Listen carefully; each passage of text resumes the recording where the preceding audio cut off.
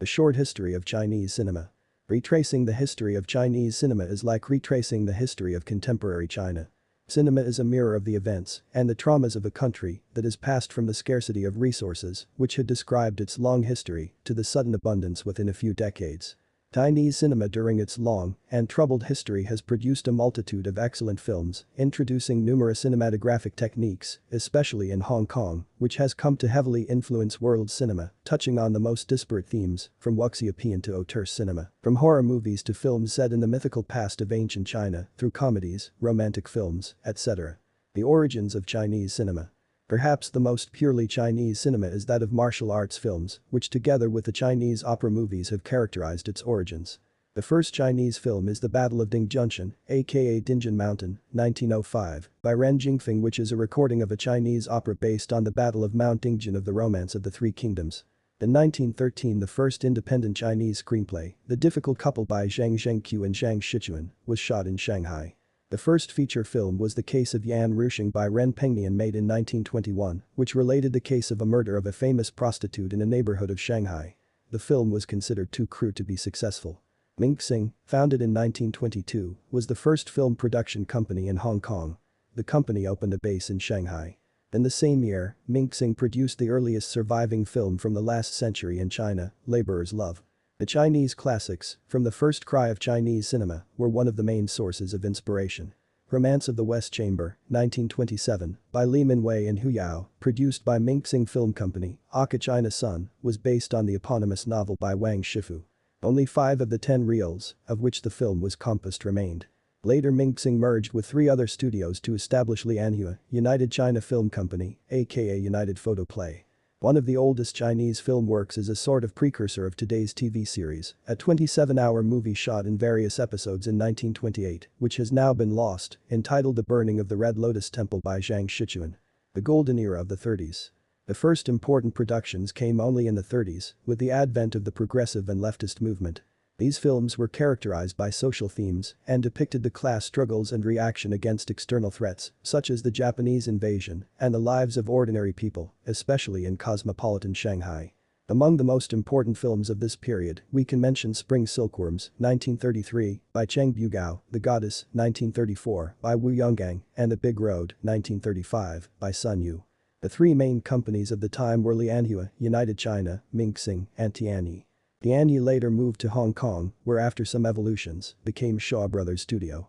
The maturation of Chinese cinema in the first half of the 1930s, however, was abruptly interrupted by the Civil War and the bloody Japanese invasion. During these years, some of the darkest episodes of the Sino-Japanese War took place, where Japanese armies were guilty of heinous crimes against the population, such as the Nanjing Massacre or the experiments conducted by Unit 731 in northeastern China. The Japanese occupation involved the closure of all the studios, with the exception of Xinhua Film Company, New China, and many directors fled to Hong Kong, Chongqing, the capital of nationalists, and other places. All these episodes ended up influencing Chinese film production, at least from a content point of view, since these themes have been told and recounted hundreds of times by TV series, television films, and more or less memorable film productions. The second golden age of Chinese cinema.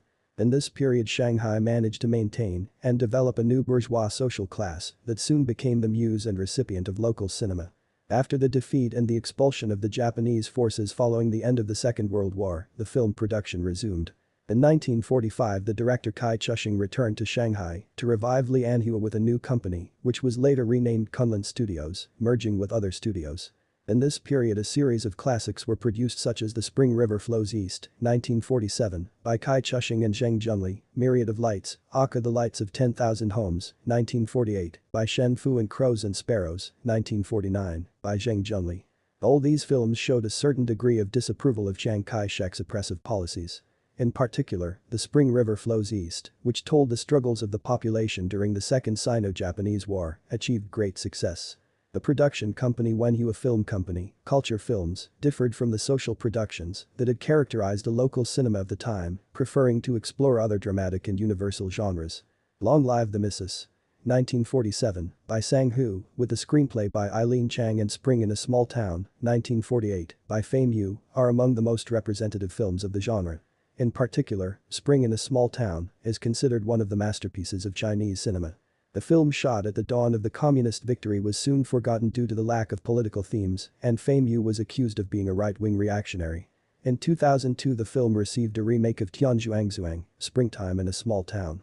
Another film by Fame Yu, A Wedding in the Dream, 1948, taken from a Chinese opera, was instead the first Chinese color film. The relative freedom of Shanghai in previous decades was destined to end rather abruptly with the flight of the Kuomintang forces. Chinese cinema 1949 to 1978. While Hong Kong cinema matured and found its original way to narrate the stories and inner turmoil of the characters, Chinese cinema entered a sort of limbo made of propaganda films, praising the triumphs of Maoist China. Since 1951, all Hollywood and Hong Kong productions were banned by the Chinese Communist Party and began a film-based production that focused its attention on the masses of peasants, soldiers, and the working class, with movies such as Bridge, 1949, by Wang Bin. One of the main production companies was Zhangchun Film Studio. The private studios of Shanghai were all closed within 2 years and were accused of conveying feudal values, as accused of an anonymous article of May 20, 1951, later attributed to the same Mao Zedong, who appeared in the People's Daily, who accused the film The Life of Wu Shun, 1950, by Sun Yu of being anti-revolutionary. Between 1949 and the beginning of the Cultural Revolution, 600 films were made, mainly documentaries and newsreels, sponsored by the regime. In this period Chinese filmmakers were trained in Moscow to study Soviet realism. In 1956 the famous Beijing Film Academy was officially founded.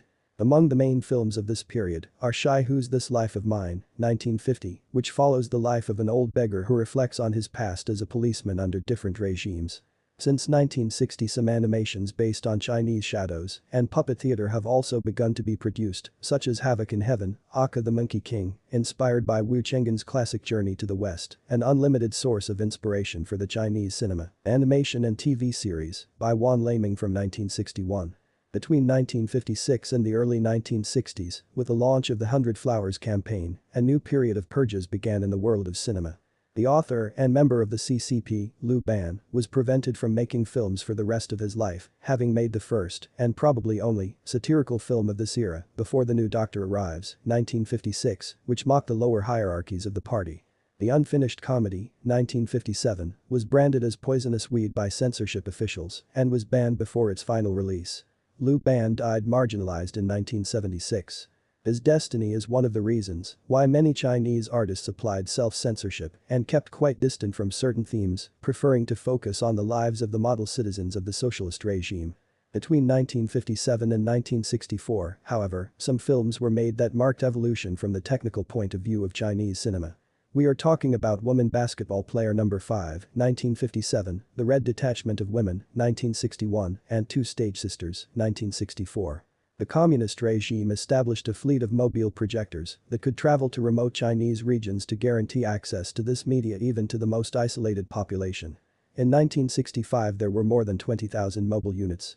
During the Cultural Revolution, the Chinese film industry suffered yet another setback. Almost all the films were banned and only the production of revolutionary works was allowed. Behind this label were hidden choreographed musical films such as The Red Detachment of Women, 1970, by Pan Wenzin and Fu Jie. Chinese cinema after Mao's death and the fall of the Gang of Four, the fifth generation of Chinese directors. All this lasted at least until Mao's death and the consequent fall of the Gang of Four, which marked the beginning of a new era in China under the guidance of Deng Xiaoping, who gradually opened the country to trade and cultural foreign influences. The annual production of films went from 19 in 1977 to 125 in 1986, the year in which the film industry was transferred from the Ministry of Culture to the Ministry of Radio, Cinema, and Television. Chinese cinema opened up to the outside, to new genres and new talents.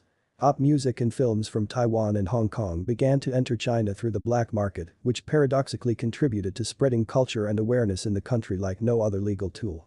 The traumas and wounds of the Cultural Revolution were painted in some films such as Hibiscus Town, 1986, by Xie Jin and later also by Tianzhuangzuang and the Blue Kite, 1993.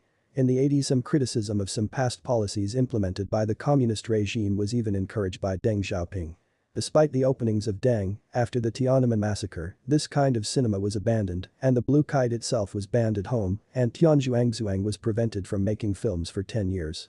During this period, a new generation of directors and actors was formed around the Beijing Cinema Academy in the capital, which was able to renew Chinese cinema from a technical and content point of view, telling facts and events, sometimes uncomfortable, concerning the more or less recent past, recounting the excesses of the Cultural Revolution, of the Civil War, or of the Sino-Japanese War, of feudal China, the miseries and injustices suffered by the population, alternating sometimes delicate narratives with extremely brutal and realistic paintings. The most important directors of the period are Zhang Yimou, Tian Zhuangzuang, Chen Cage, Feng Xiaogang, Li Xiaohong, Wu Xinyu, Zhang Junzhao, Hu Mei, Zhu Xiaowen, etc. Between the late 80s and 90s, they established themselves internationally, winning prestigious awards at all the main film festivals. During the 1980s, this handful of directors produced a series of fundamental films such as 1 and 8, 1983, by Zhang Junzhao, Red Sorghum, 1988, winner of the Golden Bear at the Berlin Festival, Ju Du 1989, Raise the Red Lantern, 1991, The Story of Qiu 1992, Golden Lion, by Zhang Yimou, Yellow Earth, 1984, King of the Children, 1987, Farewell My Concubine, 1993, Palme d'Or at the Cannes Film Festival, by Chen Cage. Almost all of these films are played by Gong Li, who naturally became the face of this generation of artists. The works produced by the fifth generation of Chinese filmmakers are characterized by a wise use of the cinematographic medium, articulated narrative structures, extensive use of color, and panoramas to tell and explore stories to bring to the big screen. In this period also some directors of the fourth generation produced some interesting films like Old Well, 1986, and The King of Masks, The King of the Masks, 1996, both of Wu Tianming. The sixth generation of Chinese directors, the success of Chinese alternative cinema. The solemn and formally perfect films by Zhang Yimou and Chen Cage contrast with the realistic cinema of Jia Zhangqi and the next generation of Chinese filmmakers, Wang Xiaoshui, Zhang Yang, Zhang Yuan, Lui, Zhang Ming, etc., who preferred instead to tell the lives and vicissitudes of restless souls, often losing or relegated to the margins of society, or in any case without real hope for improvement. After the Tiananmen massacre, a group of directors was formed in China which, in the absence of funding and state aid for the production of films, began using 16mm films and digital cameras, non-professional actors, to create a series of film with an almost documentary cut, inspired by Italian neo-realist. These productions with a paltry budget, and often from Hong Kong, Japan, or from alternative cinema circuits, nevertheless managed to establish themselves at international festivals.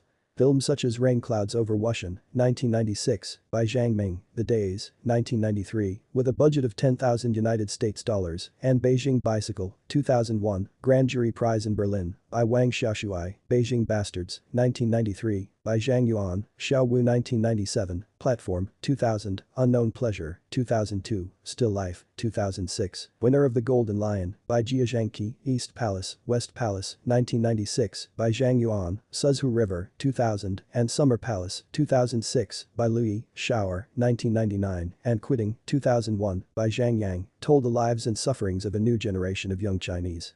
Poised between a cumbersome past and an uncertain future. These directors brought to the screen stories so far unseen for Chinese cinema, such as drug addiction, the desire to discover the world, existential boredom, etc. While Chinese cinema grew, matured and imposed itself internationally for the visual power of its imagination, Hong Kong cinema had for years become one of the major centers of world cinema productions, able to rival Hollywood for the number of productions at the year. The sixth generation of filmmakers was followed by an even more niche movement, which mixed documentary and film elements, or the so-called generation, which made use of smaller budgets and means. The most important films of this group of directors are Taking Father Home, 2005, and The Other Half, 2006, by Ying Liang and Oxide, 2004, and Oxide 2, 2010, by Liu Jian. Commercial success. Since the opening of the market, Chinese productions have progressively begun to achieve commercial and critical success both at home and abroad. Ang Lee's Crouching Tiger, Hidden Dragon, had the merit of introducing Chinese cinema, especially the wuxia genre, to a new international audience. Other great successful productions over the years have been The Horse Thief, 1986, and The Warrior and the Wolf, 2010, by Tian Zhuangzuang, Romance on the Lu Mountain, 1980, Shaolin Temple, 1982, The Dream Factory, 1997, Big Shot's Funeral, 2001, by Feng Xiaogang.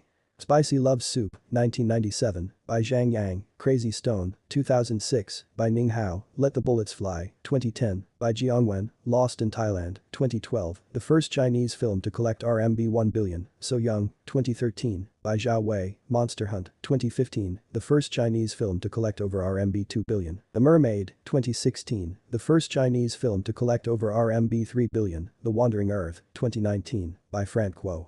In recent years there have also been some films such as The Fourth Wall, 2019, by Zhang Bo and Zhang Chong, The Enigma of Arrival, 2018, by Song Wen, Miley, 2019, by Zhu Zhu, and Elephant Sitting Still, 2018, by Hu Bo, who had the merit of making films for the sake of telling stories rather than pursuing exclusively commercial results.